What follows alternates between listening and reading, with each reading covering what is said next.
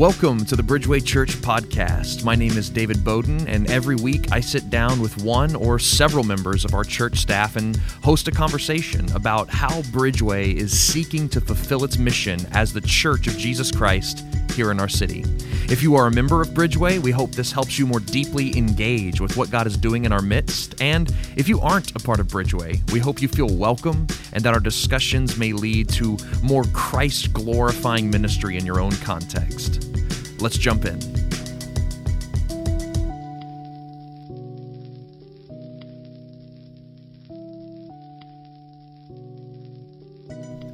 All right, well, welcome everyone to the Bridgeway podcast. Thank you for tuning in. We are continuing our series on how to read the Bible. We have covered all different types of genre, from wisdom to narrative to prophets to law texts, and now we're going to be turning our attention to the New Testament, and we're going to talk about the Gospels as our second to last genre, and then next week we'll finish with the epistles, how to read the epistles, and that'll conclude our series. So Sam, we're glad you're here to talk to us about the Gospels. I'm excited about this one. Well, it's good to be here. This ought to be fascinating. Yeah. I look forward to what you have to say. I know it's going to be enthralling. What I wonder if there's a different kind of minefield with talking about a New Testament genre as opposed to an Old Testament genre. We're kind of been in the Old Testament where maybe people are less familiar and people have maybe less formed opinions about certain parts of the Bible. They seem more enigmatic. And maybe now in the New Testament with more familiar books, Matthew, Mark, Luke, and John, people have more formed opinions. I don't know if that's like going to take more like some more detraining and then retraining, or if it'll work to our advantage. I don't know. Yeah, I think a couple of things to keep in mind as we move into the New Testament, and that is the fact that it's new. It's the new covenant. Mm-hmm. And the challenge of the Gospels, perhaps more so than a challenge with any of the other genres, is that there is a measure of overlap. So many of the things that Jesus said and did, we need to remember he was saying and doing under the terms of the Old Covenant.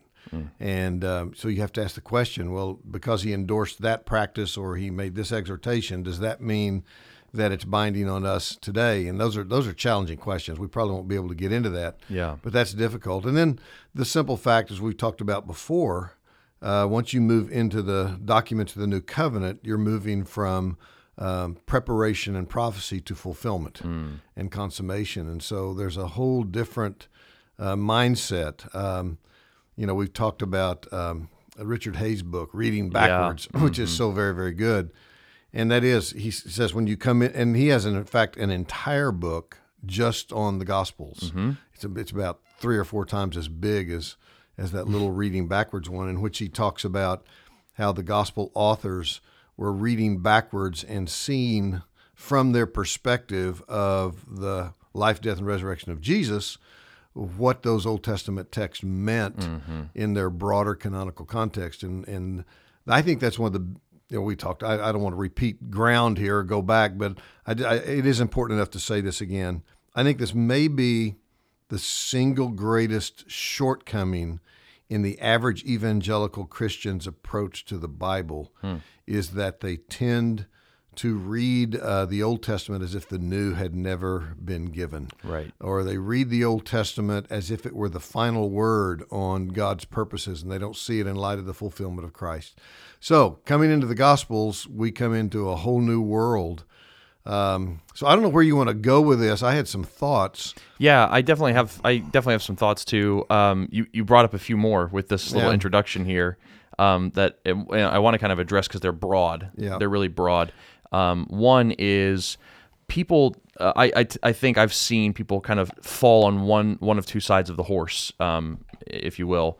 And the one side is to take Jesus's words in the Gospels as higher in quality and authority than the words of the epistles and especially the Old Testament. Yeah, so you could be a red letter Christian, right? Exactly, right. So like help, and I mean, this is a very sensitive subject. I mean, there are people that I'm close friends with even right now, and if they're listening to this, they know we've had this conversation many times, so they know that I'm thinking about them. I mean, what should we be thinking about when it comes to this climax of Jesus finally being on the scene? Does it somehow stand above head and shoulders the rest of the revealed, inspired Word of God, or is it on the same plane? How do we think about that? It is on the same plane, quite simply. And I understand the motivation behind the whole red letter Christian idea, because we're talking about Jesus. Paul isn't Jesus. John isn't Jesus. Peter isn't Jesus. Right. They aren't the second person of the Trinity in human flesh. So certainly we have a natural, instinctive, and I think justifiable bent toward listening with maybe a little more attentiveness whenever our Lord speaks. But Jesus himself made it very clear, in the upper room discourse, when he told them that the Spirit of God whom he is about to send would bring to remembrance all the things that he had taught.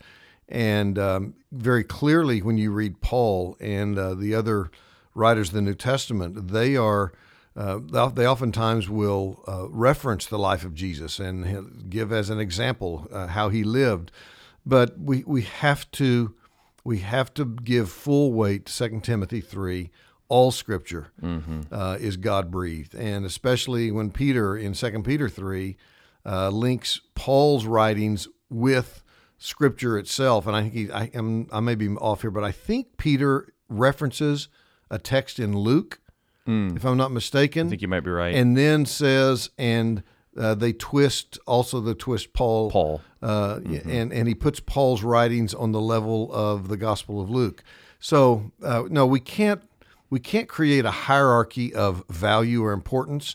Certainly we have to we don't want to flatten Scripture out. Right. There are stages and developments, and Scripture builds upon itself in terms of, a lot in the Old Testament is kind of seed form. And then as you progress through the Old Testament and the establishment of Israel and the exile, and then the coming of Jesus, you see the flower fully developing. And we have to see it in that light. There is movement within Scripture, but that it's not movement from the less important to the more important. Right. Yeah, absolutely. I think that's really helpful. Two observations I would make about this topic that I just thought of while you were talking. One is when we want to lean in and listen to the words of our Lord, as you said, I was like, well, we can do that too in the Old Testament. Thus saith the Lord. We can lean in, and I mean, it's kind of like if you were picking up a novel and some parts might be descriptive of a scene, and you're seeing, like he's talking about how the light comes in a window. Maybe that's not as grabbing as the scene of conflict and the height of the plot, but it's still the same author. That's interesting. Here's another thing, and this will probably really stir up some people, maybe even stir up you, David. All right, let's see. I honestly believe, and I'm trying not to pass judgment on this, but I think that a lot of people who want to elevate the words of Jesus above those of Paul do so for other than theological reasons. In other words, I think sometimes there's a political and social motivation, because Jesus is, and rightly so in certain respects, viewed as this itinerant, I don't have a home, I don't have any money, I'm here to challenge the ethical standards of the established religion of the Pharisees. And so he really, people who are much more politically active, and perhaps, again, sorry if I'm mischaracterizing people, maybe if they're a little bit more on the progressive left-leaning side, they see much more appeal in Jesus than they do in Paul and Peter, because Paul and Peter are writing to established local churches. And so Christianity has become more stable. They're preparing for the long haul, as it were. And Jesus seemed to be so much more intense about the urgency of the time. And so I can see that there might be a motivation beyond just theological in nature, and more even in line with a person's particular political or social mindset. Definitely. I think that often when I see people wanting to elevate the Gospels above Paul, it's not to prove a theological point at all. It's always to prove more of a practical point, like how we should be living, or how we should be going about doing evangelism, or what ministry should look like, or what our relationship with our neighbors should look like. Yeah. Yep. And Jesus seems to be much more given toward breaking down established social barriers, whether it's with races or with rich and poor, and the genders. And so I think a lot of people, that resonates with them in our present day more than Paul does in Romans, writing about justification and predestination, things of that sort. Yeah, although Paul definitely talks about race and, Sure. and gender divides and how absolutely. Jesus heals those. So I think that's really helpful. The other side I see that people fall, the other side of the horse, to get back to that, is when people kind of tend to downplay what Jesus did in the Gospels because the cross event hasn't happened yet. Yeah. Okay. This is more the dispensational perspective. Yes. Oh, yeah. I was at Dallas Theological Seminary. Now, I don't think that there's anybody teaching there now who would advocate this, but I had several professors whom I love and respect. I think most, if not all of them, are now with the Lord, so I could say jokingly they know better. Of course, I could be wrong. Who knows? Maybe they know better, and whatever. And they would. Some of them would contend that the Sermon on the Mount is not designed for Christians. Yes, that it's an Old Testament ethic that was pre-cross. Now, like I said a moment ago, are there certain elements in the teaching of Jesus that, because they were living under the dictates of the Old Covenant, are not immediately and more directly applicable to us than others? And the answer to that is yes. But yeah, it's not a blanket where you can fit everything into one category. You have to be very discerning, very careful, and look at the context very clearly. I don't think it's that difficult to discern. But yeah, that is sometimes a feature of what I would call the old classical dispensationalism.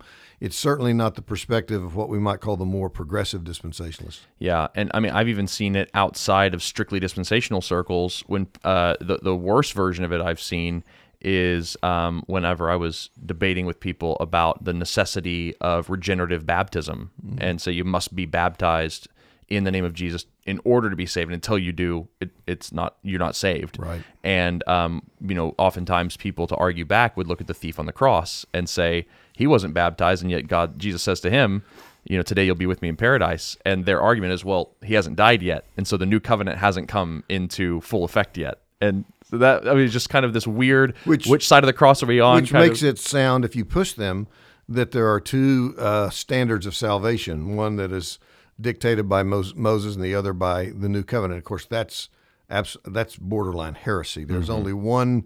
Salvation is in every age, under every covenant, by grace alone, through faith alone. Yep, absolutely. So let me make a suggestion. Yep. And then you can go wherever you want to with this. I think it might be helpful for us to talk just a couple of minutes about the nature of the Gospels, when they were written, why they were written, why they differ.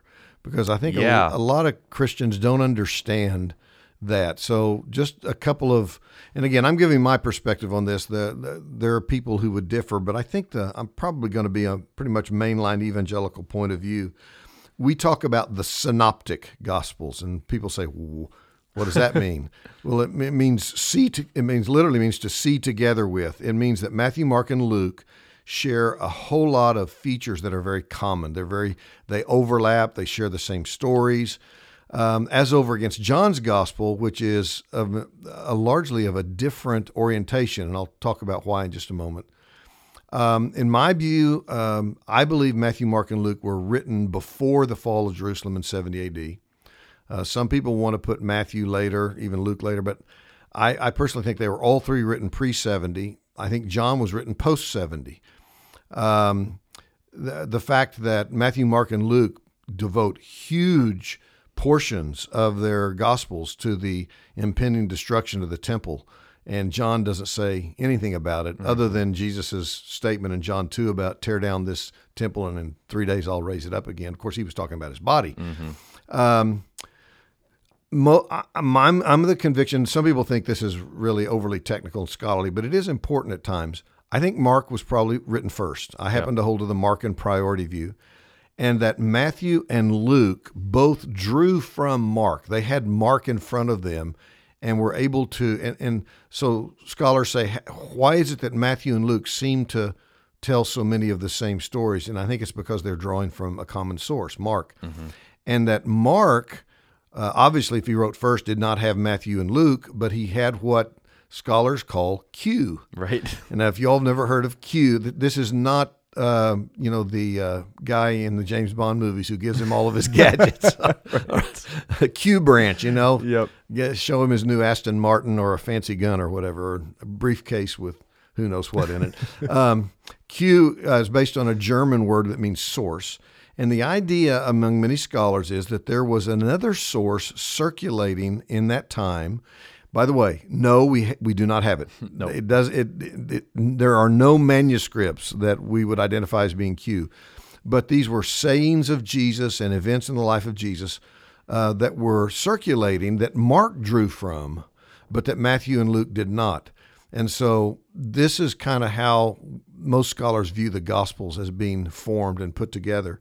I think, another big question is the question, are we reading biographies of Jesus? Right.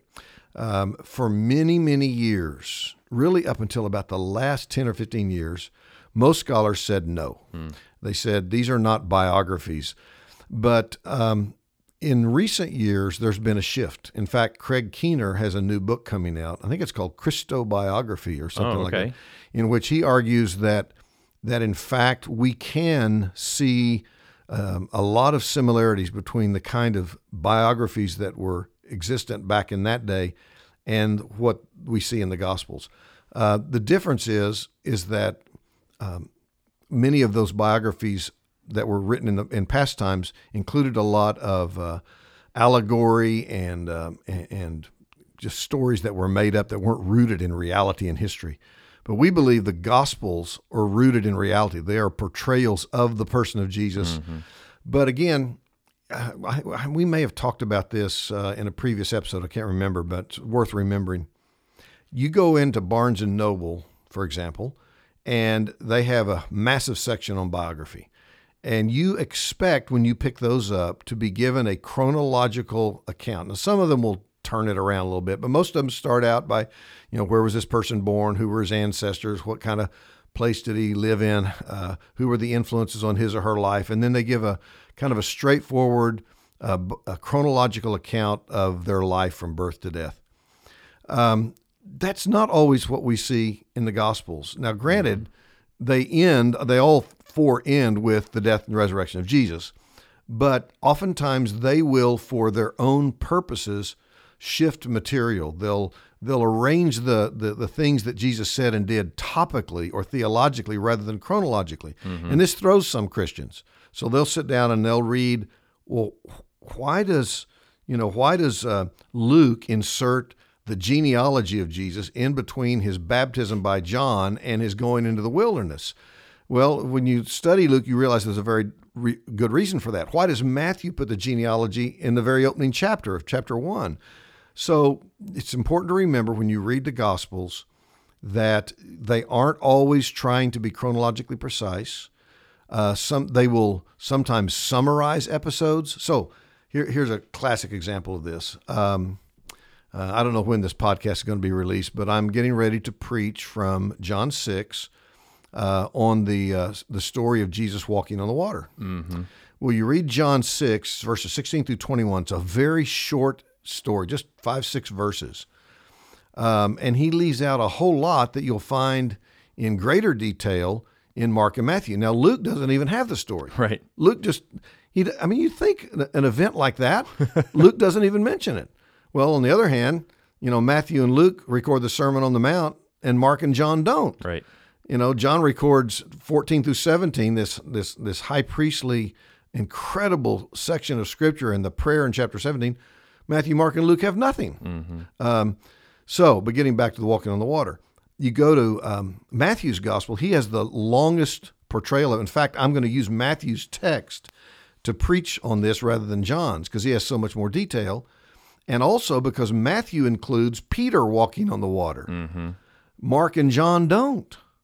And I was asking myself the question, well, no, wait a second. If Mark was the disciple of Peter, which most believe, right, and he was writing from Peter's perspective, it's interesting that he did not include the story of Peter walking on the water to Jesus. And I've wondered why. And I wonder, did Peter ask him not to? I mean, seriously, because it starts out good, but it ends bad, right, and Peter's the object of this rebuke of Jesus, "O you of little faith, why do you doubt?" And he sinks until Jesus rescues him.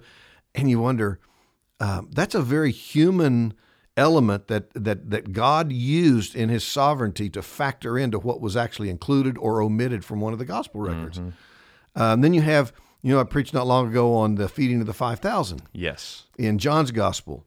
Well, it's the only miracle that's found in all four gospels. John doesn't talk about the feeding of the 4,000. Matthew and Mark do. So they were selective in which stories they told. They were selective in how much they recorded. Sometimes they did it compressed. Sometimes they gave more longer and more elaborate portrayals. And the reason I'm emphasizing all this is because when people read the Gospels and they don't understand why there are certain things in one of the Gospels but not in the others, and why they portray it in slightly different terms. Now, different does not mean contradictory. People need to remember that. I believe that they're all consistent with one another, but it's the difference of perspective. You got to remember another thing. Most, again, this is disputed by some, but most believe that Matthew was writing for a predominantly Jewish audience to try to demonstrate that Jesus was the Messiah, and he quotes the Old Testament over and over and over again. Luke was probably written to a Gentile audience, and so he'll change some language and adapt it to the people that he thinks are going to be reading his story of Jesus. Mark writes in rapid fashion. Mark is very fast. You keep reading this word immediately and immediately and immediately and immediately, and it's like he's racing to the cross. So why do they do that? Well, because they have a theological purpose in view. Yes. And so they are honing in on, like a laser, on certain things that serve their theological purpose or best suited to the audience to whom they are writing. So those are just some of the little details that it's important to keep in mind when you read the Gospels. Otherwise, you'll come out scratching your head and maybe concluding that they aren't consistent with each other.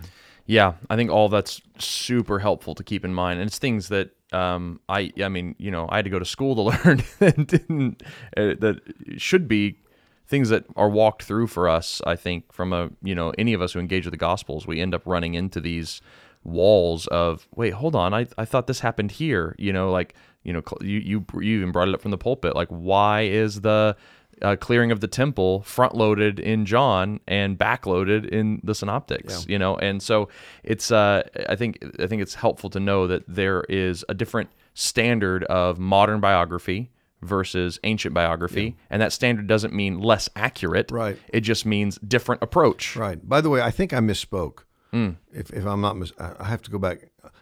I think I said that Mark utilized Q. I think it's Matthew and Luke that made use of Q to fill in the gaps that they didn't get from Mark. Yeah. So in other words, scholars say, how do we account for the parallels, the overlap between Matthew and Luke that are absent from Mark? And that's the idea scholars have. Yes, that's they right. were drawing from this hypothetical source. That's right. So I just wanted to cover my bases before we get a lot of emails about how I made a mistake. I hope there's some people smart enough to catch that mistake who listen to this podcast. That would be, I would be honored to get that email. But I mean, you think it really is interesting. Why is it in John's gospel there are no parables? Yeah. I mean, they form such a crucial part of Matthew, Mark, and Luke. And it's hard to even think about Jesus' ministry without the parables. Or then you have, and again, this can be overblown, but I'm just talking about degrees of emphasis. Matthew, Mark, and Luke seem to focus more on the humanity of Jesus. John doesn't deny it, but he says the Word became flesh. Yeah, and he was hungry in John 4. Yeah, sure. I mean, there's moments, yeah. But he focuses more on the deity of Christ. Definitely. And this intimate relationship between Father and Son. So when you keep in mind when John wrote, the purpose for which he was writing, as over against Matthew, Mark, and Luke, you won't be bothered by some of the seeming differences that crop up in your reading of Scripture. Yeah, I think that's great. Okay, so we've kind of talked about reading the Gospels comparatively, kind of reading them horizontally, as I've heard it described in some books, reading the Gospels kind of through, side by side. Let's talk about reading them kind of vertically now, individually, and how to engage with some of the different genre within the genre here, because we have parables, we have miracles, narratives, we have prophecies, we have fulfillment texts quoting lots of the Old Testament, whether alluding to it or quoting it directly. So there's a lot of different tools that the gospel writers use to tell this story. So it's not like we're just reading one style throughout. Exactly. And so maybe help us understand good ways to navigate through a one book that holds so many different genres in it. Yeah, that's a tough one to answer. I think probably going back and listening to the previous podcast Yep. on the variety of genre will help you. So just thinking through Matthew, for example, you read the opening chapter of this genealogy of Jesus, and you think, what's the point of this? But when you realize how it's structured, it is structured very clearly in order to demonstrate that Jesus is the consummate embodiment and the fulfillment of who David was. He is the true son of David, the king. And then you come into just trying to think, obviously the Sermon on the Mount in chapters 5, 6, and 7, which then moves into a lot of the miracle stories, a lot of the healings in chapter 8. The Sending of the 12. yeah, after that. the parables in chapter parables. 13. I think it's in chapter 13. Yeah, all the law, the treasure hidden in the field, and all Yeah. that's there. Yep. Yeah, I mean, Matthew moves from one genre to another. I mean, he's quoting the Old Testament. He's showing the antitypical fulfillment of the typological references to Jesus in the Old. Yeah, it's amazing. I saw one study. UBS did a study of biblical scholars from conservative to liberal, and had all of them say how many allusions or quotations are there in Matthew to the Old Testament, and then they took just the ones that everyone agreed on, and it was over 240. Yeah. I mean, that's insane. It's remarkable. Yeah. And so that raises the whole question: what do we mean by fulfillment? Yeah, it's just one of his favorite words. Yeah, it's because that can mean a variety of different things. And then when you get to the parables, for example, the parables are a beast unto themselves. They are. Honestly, Klein Snodgrass has written probably the most comprehensive treatment of parables. It's called Stories with Intent. I only know Klein basically because I went to Israel with him a long time ago, back in '84, I think it was. But it's a massive book that treats the parables. He does a great job. Robert Stein, who used to teach at Southern Seminary, Louisville, has written a great, much, much shorter book on the parables. But the debate has been for so long, do parables only have one point, and it's a mistake to try to make sense of all the peripheral details? Right. And some scholars insist that's a hard and fast rule, and others say, well, maybe not. For example, even whether a story is a parable. Is it Luke 16 and the rich man and Lazarus? The rich man dies and goes to Hades. Lazarus dies and goes to Abraham's bosom. How much of that is to be pressed literally? Right. Is it a parable? Is it an actual story where these real humans?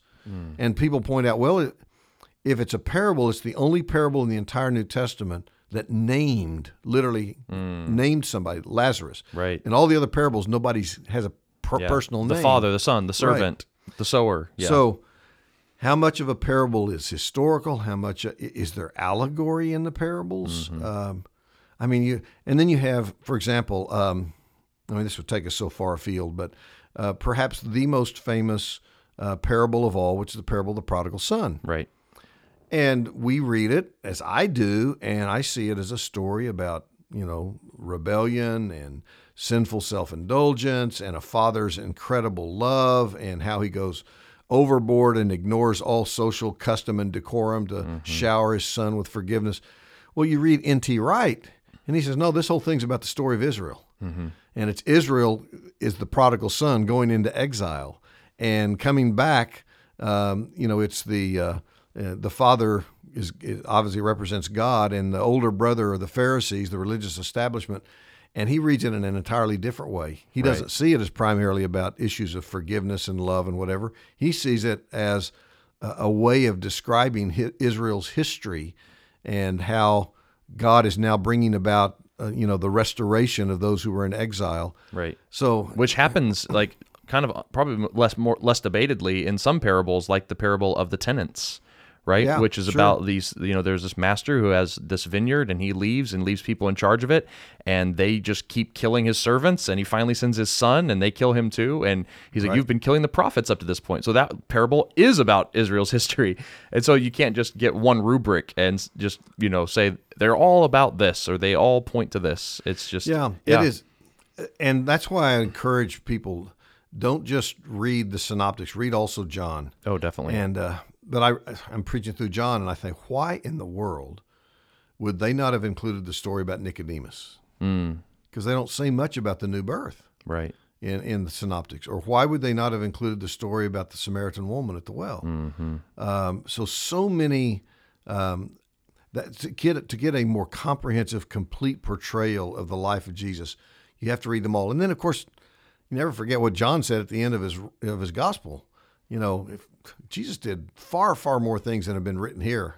Things all the books of the world couldn't contain. Well, granted, that's hyperbole, Right. but it makes a point. Yes. One thing that I'm just kind of like struggling with, or not really struggling with, but just trying to get handholds on is, and I think we've dug ourselves too deep of a hole in a good way, that we've said the Gospels are too robust, too theologically significant, and too diverse in genre to give one simple interpretation rubric for. Yes. There's not one general rule we can just fly over it like a banner and say, do this and you'll succeed in reading the Gospels. I mean, prayer maybe, but other than that. But one thing maybe to think about is if we can think about approach in how maybe we should try to approach the Gospels. Like I'll suggest one bad one and one good one. Okay. And bad's the wrong word. Maybe just like insufficient is a better word. So the insufficient way is I'm going to read the Gospels in order to see how to live like Jesus. I feel like that's one approach that a lot of people take, where, okay, Jesus spoke this way and healed this way, and of course Jesus is our example. But that's not the only thing the Gospels are accomplishing. That's a bit myopic. And then maybe we could address that. And then the good way, that hopefully one of the good ways I find it, is reading it in the context of Israel's story and of what God's been doing in His grand narrative of salvation throughout history. Is whenever the Gospels quote the Old Testament, pay attention. Know your Torah, know your prophets, know your Psalms, because they are going to be doing in just a few words way more than what those words by themselves indicate, because they're pulling on a large history, and you need to know those stories that they're bringing in. And so I know one way to read your Gospels is with the Old Testament in your brain and in your heart. So anyway, those are kind of my two insufficient and maybe a decent approach I ways. think that's great. I think that's great. Yeah. It does raise the question of the legitimacy of what is now kind of disappeared, is what would Jesus do, the WWJD. Right. And on one hand, I think it's good. It was a reminder, hey, how did Jesus respond to his critics? Right. How did he endure persecution and suffering without retaliation? How did he demonstrate love and so on?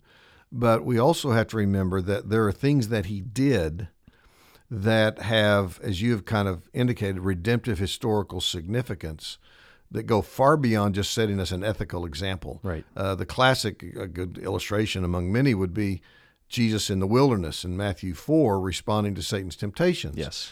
Well, when you read the text that Jesus quotes when he responds to Satan, and you realize that these were all taken from what was expected of Israel during their wilderness wandering. And so you see that what's happening is what Israel, as God's quote-unquote son, failed to do on its divine mission, Jesus, as the true son, now is accomplishing. He is, in effect, corporate Israel in personal form. He is the fulfillment, the true embodiment of what God intended the nation as a whole to be.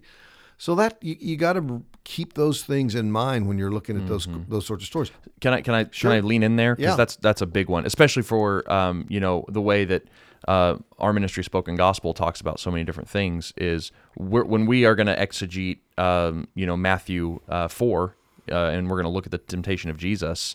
We're mainly going to focus on that broader story. And how Jesus is the consummate Israel, the consummate Moses, who succeeds where they failed in order to bring us into the promised land permanently, which we always failed to enter before. But when I hear Matthew 4 preached often, it's how to fight sin, Yeah. how to avoid temptation, how to fight the devil. Is it an either or thing? Is it No. a both and? Help me navigate that. It is a both and. Great. It is a both and, because what do we see? We see Jesus appealing to the authority of God's word. We see Satan distorting the meaning of God's word. Jesus correcting him. Furthermore, and this is something a lot of people miss, but you see it in Luke more than you in Matthew. In Luke 4:1, it says Jesus, being full of the Spirit, was being led by the Spirit in the wilderness. And then after his temptation, it says he was in the power of the Spirit going to Galilee and there preaching. So the point being, do we have a model or an example that Jesus provided us for how we're to face the devil and temptation in our life? The answer is yes, by being full of the Spirit and subject to his guidance, by utilizing God's word and not drawing upon our own wisdom, by depending upon God in a moment-by-moment expression. Jesus did it by fasting. So yeah, it's a both and.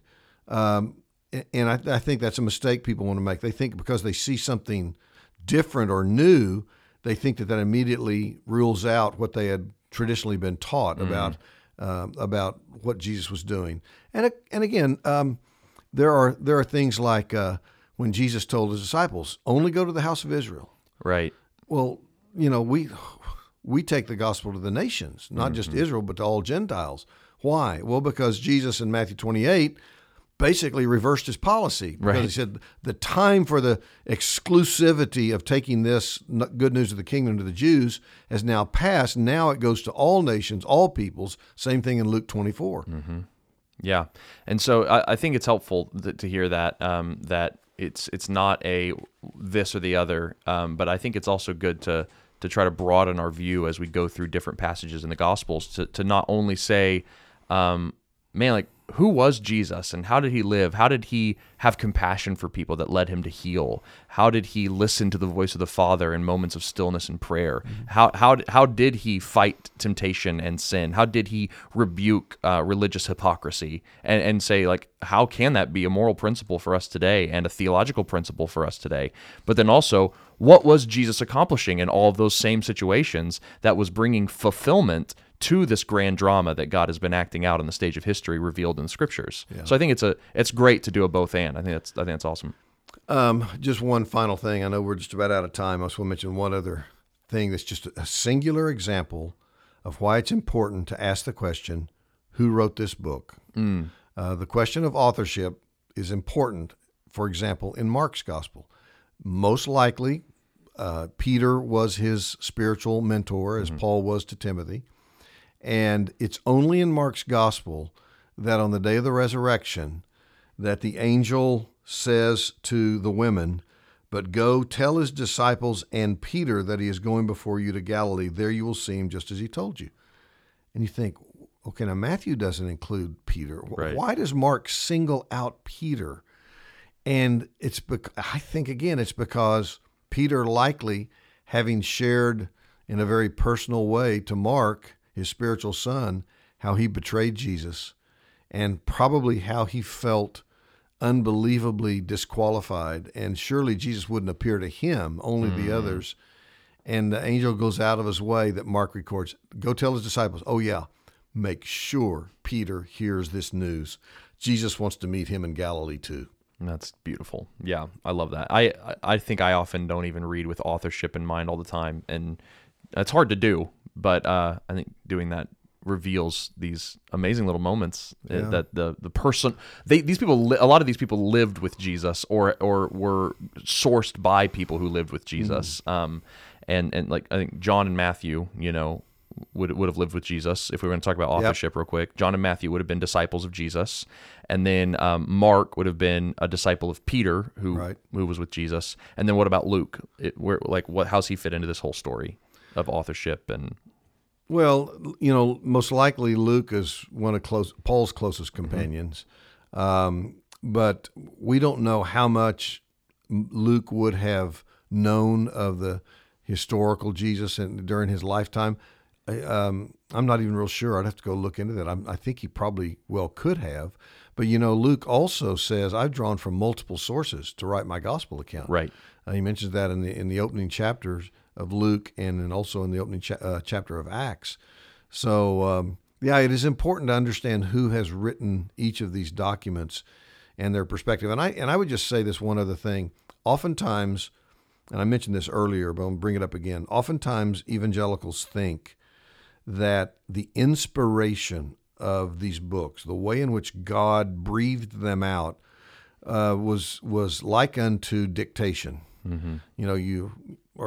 Today we can all do it. We speak into our phone a text message. Right. My wife just taught me how to do that recently. I thought, wow, I don't have to type these slow little. Yep. She says, no, push this little microphone and then speak it.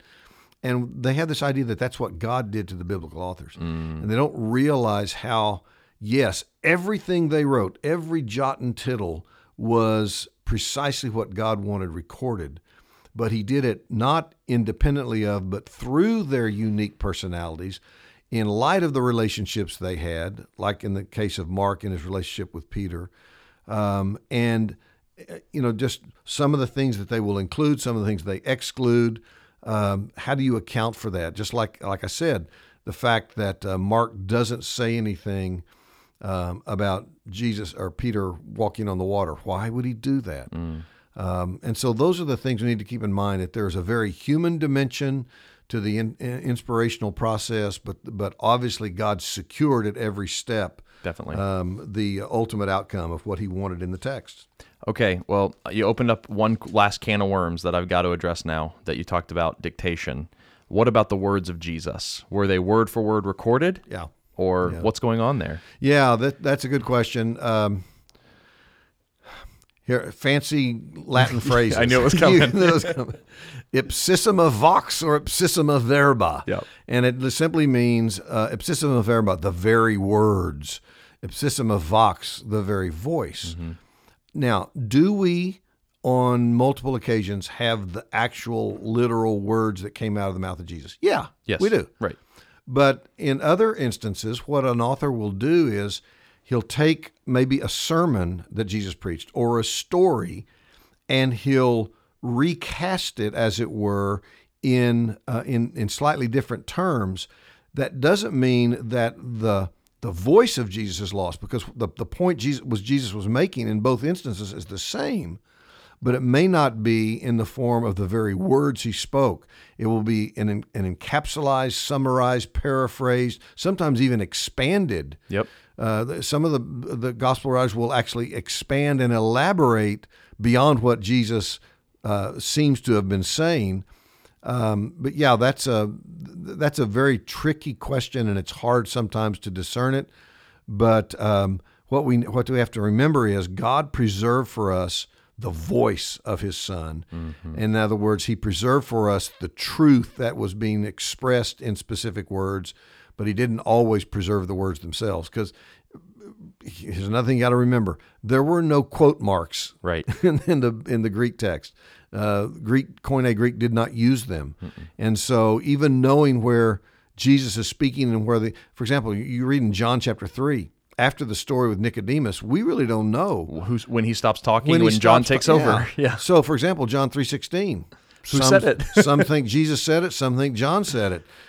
So yeah, that issue is a very controversial debate, but it's important to keep in mind. Definitely, I've wanted to touch on it because I think it's just something to keep in mind. And the same thing happens in Acts. We're not getting full sermons. Oh yeah, we're getting an encapsulation, right? Which doesn't mean we've lost the meaning, but it means that we've gotten exactly what God wanted us to have and what he's preserved for us in that moment. And again, it doesn't mean we should ignore the words in which that meaning is expressed. That's really good. Yep. That's why it's important as teachers and preachers. Let's talk about this phrase. Let's talk about this preposition. Let's talk about this verb, because in preserving the meaning or the voice, it is done by means of the words that God secured for us through the human author. So we need to pay close attention to them. Mm-hmm. I mean, absolutely. I think that whenever I try to take something that I use a lot of words to say and say it in fewer words, every word becomes more important, mm-hmm. because I'm being more precise and exact in what I'm trying to say. And so a preposition could literally change the whole meaning of what 100 words would have said. But like as we condense meaning, we don't need to become less concerned with which particular words we're using. We need to become more concerned because we know that they were chosen to be very precise and to communicate exact points that were being summarized. So I think it's good. All right. There's so much more with the Gospels, but it's been fun to scratch the surface and talk about some of the bigger issues. So hopefully this has been helpful for you guys listening. We're going to wrap up next week with our How to Read the Bible series on the epistles. So if you want to learn how to read letters that we don't write anymore, you can tune in next week. It'll be great. So thank you all for listening, and we'll see you next week. Thank you for listening to the Bridgeway Podcast, where you will find a new conversation every Thursday. For more information about Bridgeway Church, we invite you to visit bridgewaychurch.com, or you can follow us on Twitter and Instagram at BridgewayOKC, or on Facebook at facebook.com/BridgewayChurchOKC. If you have any questions that you would like us to address on the podcast, feel free to email us at podcast@bridgewaychurch.com. And if you enjoy the podcast, please consider leaving us a review on the podcast app, as it helps other people like you find our program. So on behalf of all the pastors and staff here at Bridgeway Church, I'm David Bowden saying thanks for listening, and we will see you next week.